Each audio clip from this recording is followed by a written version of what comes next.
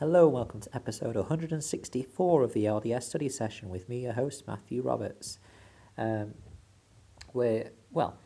kind of in the Come Follow Me study materials for this week, but it's something which I wanted to look a bit more into. And so we are in the November 4th, November 10th, Hebrews 1-6, Jesus Christ, author of eternal salvation. But we're looking at Hebrews chapter 5 today. And I wanted to really focus on the couple of verses that talk about being called of God and not taking the honour to serve upon thyself. Well, I say the honour to serve, I'll get on to that in a minute. So in verse 4, we know, verses 4-5, it says, "And no man taketh this honour unto himself, but he that is called of God, as was Aaron. So also Christ glorified not himself to be made an high priest, but he that said unto him, Thou art my son, today I have begotten thee. And as he saith also in another place, Thou art a priest forever after the order of Melchizedek." And that's actually gone through to verse 6. We know here that it's talking about Christ being a high priest in the Melchizedek priesthood. However, it made me think a little bit about this. And actually, it's talking not just about people who hold the priesthood, but people who serve in the priesthood. So those that ministers have to be called of God, as was Aaron.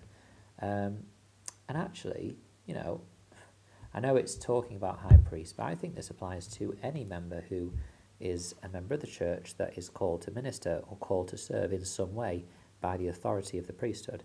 So this could be, it could be actual holders of the Melchizedek priesthood, or it could be any member of the church who serves in a calling, be it in an elders' quorum, or be it in a bishopric, in a high council, or in a relief society, or a primary presidency, or a young women's presidency.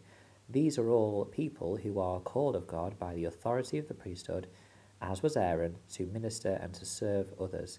Now, obviously, we are invited to serve and bless the lives of others despite whatever calling or responsibility we might hold in the church. But when we're talking about actual official responsibilities and stewardships and callings in the church, all of these are kind of given authority in their settings apart by the priesthood, authority to be able to serve and minister in that capacity. And we don't choose that. We don't go to our bishop and say, I want to serve on that, in that position. I mean, we can always share our thoughts and feelings on it, but ultimately it's through revelation that the bishop receives this and our local leaders receive these guidances and promptings. And so this is something which I think applies not just to holders of the priesthood, but it applies to anyone serving in any call in the church, for it is all covered by his holy priesthood, the authority to act. There's a talk given by James E. Faust in April 2007 called Message to My Grandsons, where he says this, quote, "Priesthood is the authority delegated to man to minister in the name of God. It is a power that no one can assume on his own initiative.